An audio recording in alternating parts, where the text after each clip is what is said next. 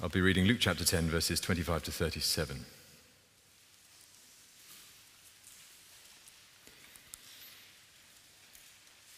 On one occasion, an expert in the law stood up to test Jesus. "Teacher," he asked, "what must I do to inherit eternal life?" "What's written in the law?" he replied. "How do you read it?"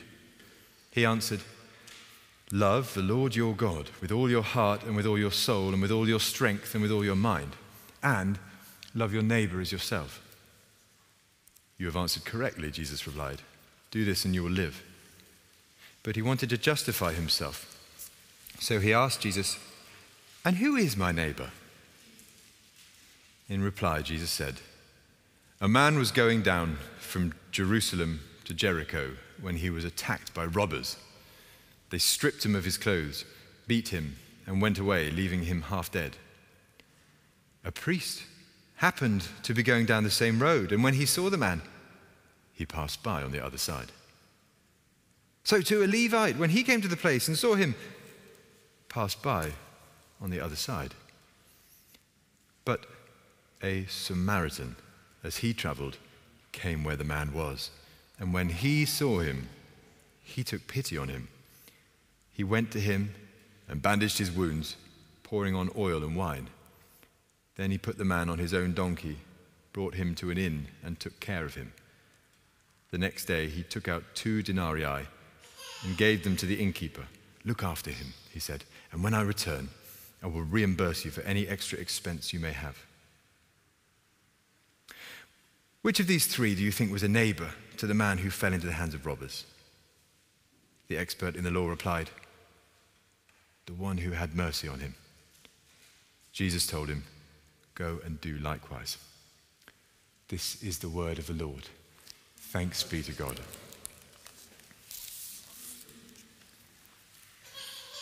Should we pray together? Almighty God, what a story, what a world-changing, inspiring, amazing story from our Savior, the Lord Jesus. And for each of us, I pray this would stir up our hearts.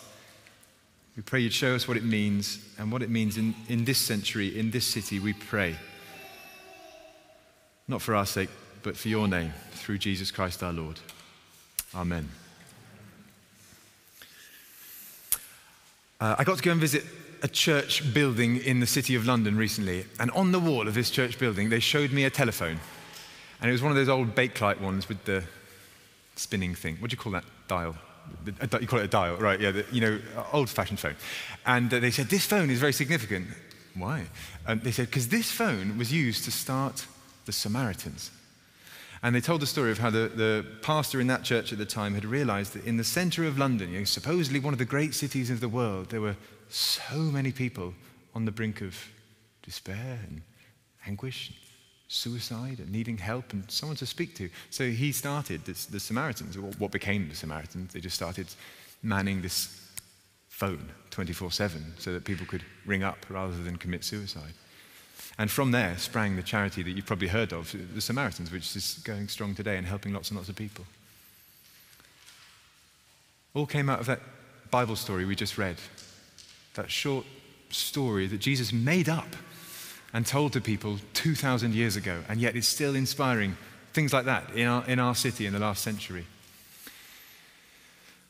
I was at a local school not long ago, and the head teacher, in an honest moment, said to me, "We've just done lots of work on our vision and our values." That's very in, isn't it? Lots of organizations, they want their vision and their values sorted. And he said, "Well, we've got our 4 words that we're focusing on. I need to remind myself: honesty, resilience, contribute, and respect." Very laudable values. And he said, "We've come up with them. To be honest, I envy you Christians." He was very honest of him. He said, "Because I recognize that in Christianity, you've not just got the buzzwords, you've got the stories. If you tell me a story about honesty, it's very inspiring. If you just slap a word on it and ask me to do it, less so." And I thought, my goodness, yes.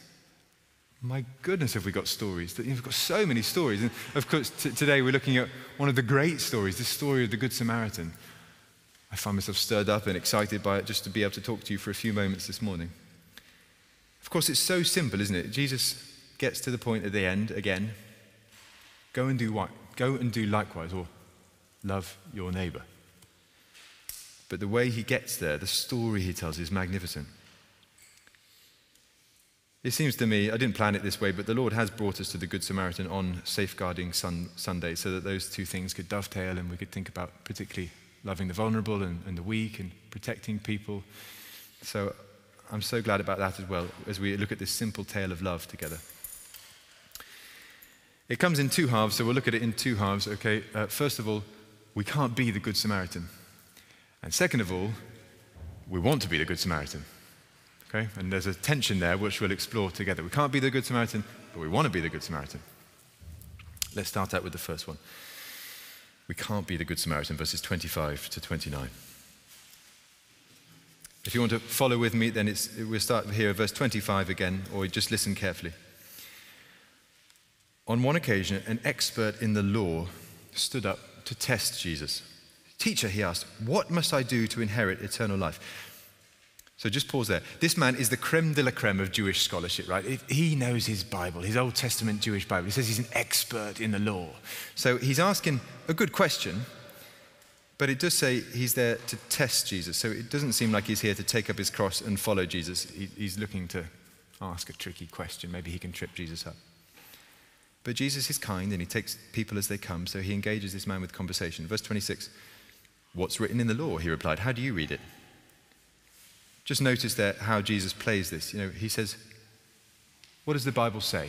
That's his basic starting point. If you want to try and outfox Jesus, he'll come back at you most likely with this question, have you read the Bible? What does it say? Can you tell me? And this man can, of course, because he has read his Bible. He answered, verse 27, love the Lord your God with all your heart and with all your soul and with all your strength and with all your mind, and love your neighbor as yourself. That's a good answer. That's why Brian led the confession the way he did, because it's just a good summary of the Old Testament law. 613 laws in the Jewish Old Testament. Really, really hard to remember them all. But it's a good answer. Well, you can actually summarize it with two. Love God with everything you've got, and love your neighbor. Do this and you will live, Jesus says. And that's true. That's the Old Testament. That's the religious rule-keeping way to be saved in the covenant of works. That's the way you go to heaven. Keep all the rules. Love God and others perfectly. Then you'll be as good as gold. You'll be as good as Gabriel. You'll be as good as the Good Samaritan if you can do all of that perfectly. The trouble is that I'm not as good as gold, and I'm not as good as Gabriel, and I'm not as good as the Good Samaritan. Are you? That twofold summary of the law just cuts me down. There's even a hint of it in the way the man responds. You see, verse 29, he wanted to justify himself. It's kind of, Luke is sort of saying, and the guy was still trying to do it. He was still trying to prove himself good enough. He's standing in front of the Son of Man, still trying to justify himself. And it makes me think, gosh, if this expert in the Jewish law standing in front of Jesus couldn't do it, then what hope have I got? So we can't be the Good Samaritan, you see. Of course, you might say, well, hang on a minute. It doesn't actually say we can't be the Good Samaritan. This is a conversation, and it doesn't go as far as what you've said, Pete. But remember where it's located, right? This story is in Luke chapter 10, in a 24-chapter gospel about Jesus. And the gospel is telling the story of Jesus opening up a new covenant and a new way of salvation. So Jesus is on the way to Jerusalem as he narrates this story. He's closing off the old covenant, the old way of being saved, keeping all the rules, and he's opening up a new way, which is to say, I'm going to die for your sins. I'm going to keep all the rules because you can't do it, and I'm going to invite you into my Heavenly Father's hospitality. It's epitomized, I think, on the night before he died. Do you remember? And we do this at communion. Jesus hands them, Luke chapter 2, verse 20, a cup of wine, and he says, this wine is the new covenant in my blood. And that line kind of has all the detail you need in this respect. He says, here's the new way. This is my blood instead of yours. This is the new covenant instead of the old covenant. So Jesus is saying that you can't be the Good Samaritan. I bet my life on it. Maybe there are 4 questions here you could ask yourself, in this. When Jesus says, love God, maybe you could reflect, is my heart constantly stirred towards God? Is my soul constantly yearning for him? Is my strength entirely exerted for God? Is my mind always devoted to his work? Or then there's the second statement, love your neighbor as yourself. So you could ask yourself, do I usually worry as much about my neighbor's hardships as I worry about my own? I look at those questions and I think, no, not constantly, not entirely, not usually. So you see, you and I, we're not the Good Samaritan. You've got to get that. You've got to get the moment Jesus comes out with his fabulous tale, he's responding to this dude who thinks he can justify himself and thinks he can keep all the laws. He can't. That's where the story comes from. So there's our first thing. We can't be the Good Samaritan. Second thing, though, and I want to add this in, we want to be the Good Samaritan. See if you agree with me. This just stirs me up so much. I'm thinking, I really, really want to live this life. So this is verses 30 to 37. Jesus tells the beautiful story. We're drawn into it. I don't want to be the miserable, stingy priest or the religious guy who walks past on the other side of the road. I want to be the Good Samaritan. And there's this tension here. I'm devastated by the Good Samaritan story, but also inspired by it. That's why in the response to the confession, we say, Lord, have mercy upon me. I haven't kept it, but incline my heart to keep it. I want to keep it. Verse 30, here we go. A man was going down from Jerusalem to Jericho when he was attacked by robbers. That's a real road Jesus is naming, so just pause on there. Jerusalem was the capital city. It was on a hill, so if you go down from Jerusalem to Jericho, that's a 17-mile road that descends up to 3,000 feet of altitude. So down, down, down into the rocky wild country. Remember, there's no police in those days, and there's a load of caves on either side of the road, either way, as you wind through the rocky crags. If you were a thief or a mugger, that's your ideal terrain. You hide in one of those caves, you find a lonely traveler who's walking past, away from public view, and you take everything they've got. So Jesus is naming a proper route. It's a bit like in our equivalent, if someone said to me, I'm going to get off the tube at Finsbury Park after dark and I'm going to walk through the park and come to the Haringey Ladder. I'd say, no, don't do that, because people get mugged in Finsbury Park after dark. You just go around. There are better ways. And so that's kind of the equivalent of what Jesus is saying. They stripped him of his clothes, it said. They beat him and went away, leaving him half dead. So here is, can you imagine him, this naked, beaten up figure by the side of the road, too injured to move, and maybe he's got a broken leg or broken ribs or a fractured skull. But it's okay, because here comes our hero. Here's a priest, and he's coming down from Jerusalem to Jericho. He's probably finished his temple duty, and he's gone off shift, and he's a good, godly, religious bloke, and he comes down the road, and amazing, it just happened to pass by just when someone needed him. Here comes the priest, and he's going to help them. He's not going to, they're going to pass by and not do anything. But it's okay, because here's the Levite, and the Levite is like the assistant priest, is kind of number 2 in the temple. It's okay, because he happens to pass by. What are the chances? Here comes the Levite, and he's not going to help him either. But it's okay. Maybe they were going to do something else that was worthy. Has something else. I must get to this appointment because I've got something else I need to do. Maybe that was it. Or maybe because they're priests, they thought, actually, if he is dead and if I touch him, then I'll make myself ceremonial and unclean, and then I won't be able to go and do my stuff in the temple. Maybe that was what they were. Doesn't really cut it, does it? He says they passed by on the other side of the road. And then here's the twist. Here's the thing in the story that would have made everyone gasp and suck in their breath. They might have been expecting a sort of anti-clergy story, Jesus has named 2 clerics who came by and didn't do their duty, but hooray for the lay people, they're going to come by and some ordinary congregation member is going to help. He doesn't do that. He actually pushes it further. He says, but a Samaritan came by. Jews hated Samaritans, right? You've got to understand this about the Good Samaritan. They absolutely loathed them. It went back centuries from the time when in northern Israel, the northern Jews had been sent off into exile, and in their place, the Babylonians had brought a load, I think it was the Assyrians, forgive me. They brought in a load of foreigners called Samaritans, and they lived there. And from then onwards, we don't like you. You're not the same as us. You're different blood. They also didn't worship God at Jerusalem. They set up their own religious practices. So you don't do things the way as us either, the same way as us. It is not unlike today the tension between a Palestinian and an Israeli. that's similar issues. It's about land, it's about who lives where, it's tense and difficult, and this is a similar issue. You can imagine the hostility as Jesus says, now the hero of my story is going to be a Samaritan. The Samaritan, as he traveled, came where the man was, and when he saw him, he took pity on him. There are 6 acts of kindness the Samaritan does here, starting in verse 34. This is amazing. Firstly, he went to him. The others didn't go to him. They didn't cross the road. He went to him.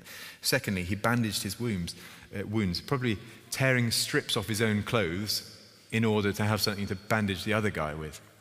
Thirdly, he poured on oil and wine, probably to soothe, and also the best antiseptic that he had.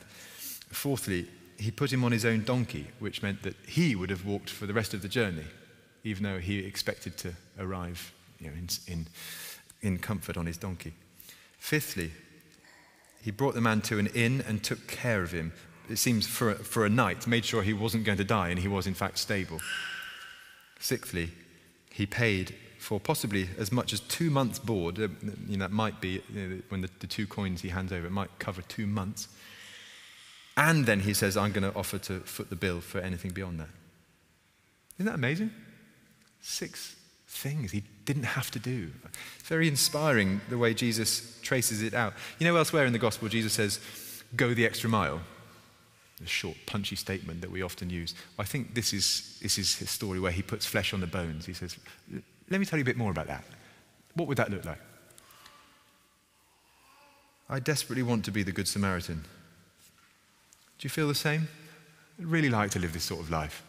I would love to be the savior of the destitute, the rescuer of the needy, the bridger of racial and social chasms. I just can't be that person. I can't be that. I don't do it well enough. But the great news is that there is someone in the story who can help.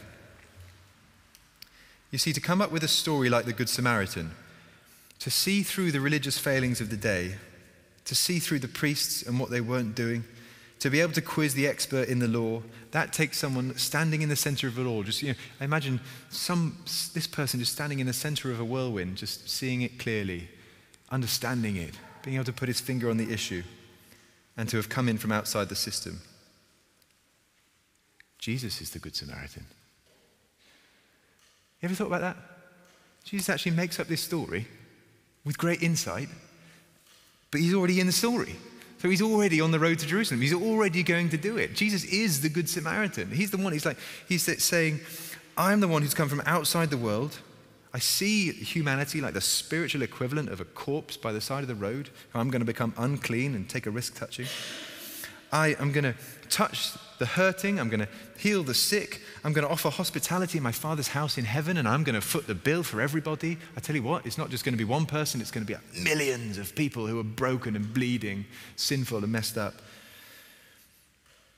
I'm going to be the one who embodies the Good Samaritan, even if nobody loves me back, and nobody is the Good Samaritan back to me. I'm going to do it anyway. The best way to love a neighbor is just to tell them about Jesus. And then there are a million other ways to love them too, leading up to that. So my friends, will you love your neighbor? You can't do it perfectly, but you are free to fail. And Jesus says at the end, very simply, go and do likewise. I heard a lovely story this week which rather summed up a lot of this for me. I was at a co-mission staff conference. I was very blessed to be there with a bunch of other staff from evangelical churches in London. And one of the pastors got up and he shared a story. They're doing a church plant in Hounslow near Heathrow, and he told this story, which is glorious. He said, because we live next to Heathrow, we just get lots and lots of migrants, and people arrive at Heathrow and they get off the plane and they find a hotel. Maybe they're seeking asylum, or then maybe they're just trying to find a job. And he says, excitingly, some of them are ending up at our church. And he told the story of this one Kurdish man who came to their church. And he came up to the pastor and he said, I want to know Christ. And the pastor thought, I think he means Christ. And so he asked a bit more. And sure enough, the Kurdish man wanted to know about Christ. And he told the story of how he'd worked his way across Europe, from Kurdistan. And every stop on his journey across Europe, he was aiming for the UK, but at every stop, it was the Christians who helped him. It was the Christians who helped him on his journey. They said, let's give you what you need. Can we help you out? How can we be of assistance to you? And by the time he got to London, he was in the face of this UK pastor saying, I want to know Christ. Who is this guy who all the people are following? Because they just keep helping me, and they've got me all the way here. And the pastor, you live for these moments, right? And the pastor said, you've come to the right place. let me tell you all about Christ, Jesus Christ. How exciting is that? If you could be a chain in someone's journey. You could be the Christian who gets to love their neighbor. You don't know the results, but there are people who are saying, would you please tell me about Jesus? Because people have been so kind to me, I don't understand why they're doing it. Here's a few ideas of practical application as we finish. Jesus is, of course, talking about neighbor.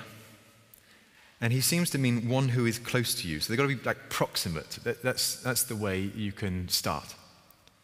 I heard a Christian talk this week about their France list, and I found that a helpful way to start. So think of the word France, F-R-A-N-C-E. So you could write down F, who are my friends? R, who are my relatives? A, who are my acquaintances? N, who are my neighbors? C, who are my co-workers? And E, who are my enemies? And if you write that down, he said he puts two names perhaps next to every letter. And that gets him going, who are my neighbors? Who are the people God's put in my life, proximate to me, close to me, who I can start loving and pray for? He called it his France list. Maybe you could make a France list before the sun goes down today. The way Jesus tells the story also suggests to me that this can be just pretty spontaneous. The priest and the Levite, they were just passing by. They saw the guy. They had the chance to stop, and for whatever reason, they chose not to. I think it doesn't necessarily be something that's essentially planned, but you could just do it because it's the right thing to do. Maybe you could ask God to open your eyes to somebody's need this week, and you could just go from there. Whatever you've got, whatever you can offer in that moment, that could be loving your neighbor. I was struck this week that, I could be so busy with my tasks, with my phone, with my diary, with my emails. I'm just not listening. I've got no ear space for the cries of those in need. So there is no spontaneity available because of the way I'm locked in. And of course, Jesus says, don't just see the need, act on the need. The priest and the Levite, they saw the need, they saw the guy, they just didn't do anything about it. So you need to act on it. And maybe the Lord will give you time this week to spend loving your neighbor. Maybe he'll give you the money this week to spend caring for somebody who needs it. Maybe he'll give you a heart that's 2 sizes bigger so that you can interact. Of course, you're free to fail. Sometimes you're already trying to do something and you really, really can't. And the Lord knows that. But sometimes you can. I would love to know what happens to this expert in the law. He's tantalizing me. He sort of disappears. And Jesus says, go and do likewise. And then you move on in the story. Oh, I really want to know. Did he repent? And did he see that it's not enough just to have a brain full of Bible? You need to love? Maybe. Maybe he became the kind of follower of Jesus who practices this again and again. Not just an expert in the law, but an expert in the law of love. I'd love to be that kind of Christian, even though I'll fail again and again. Imagine what could happen. There are so many people in this city at the moment who have no friend and no helper. So many people who won't phone the Samaritans, but they desperately need help. The government, I hear a lot about money at the moment. The government is handing out as much money as they can, but nobody's asking the government, could you hand out some love, please? Could you? That's the commodity we could do with. Could you do? Because that's not their job. Wouldn't it be amazing if the church could do that? If the church was a place that loved their neighbor, who unexpectedly crossed the road to help somebody. If the church was a place that was so safe that the vulnerable, is the best place for a vulnerable person to be, because we love our neighbor. We bandage people's wounds and we love them in a myriad ways. Whatever we can think of, we'll have a go at. I think that if we could do that, then there would be a lot of people in the world saying, I want to know Christ, please. Let's pray.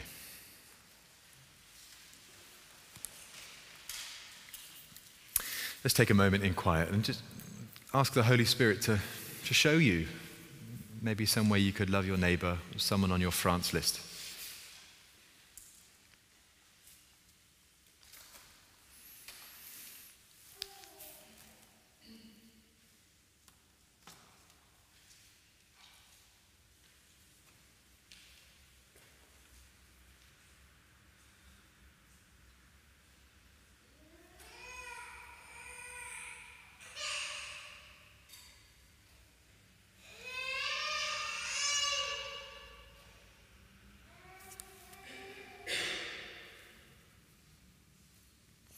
And let's pray together, shall we? Lord, I want to pray again that prayer we prayed earlier. Have mercy upon us and incline our hearts to keep this law. Just pray you'd have mercy on us, Father. We just don't love as we should. We don't love like Jesus. We're not the Good Samaritan. We're not as good as gold. And yet we praise you, Lord Jesus. You came to be this one. You came to be the loving one, the kind one, the gentle one, the healing one who invites us into your hospitality forever. We're amazed at you. And would you incline our hearts to keep this law, we pray. We just want to live a life of love. We want to learn more about this. We want to be able to love our neighbours, especially we sensed, Father, the season we're going into. We just sense the opportunity. So pray you'd show us 1,000 ways and more that we could do this for others, weak though we may feel. I pray we'd have lots of stories to tell, Father, in the months and years to come of how you've helped us to love our neighbour. For we ask it in the strong name of Jesus Christ our Lord. Amen.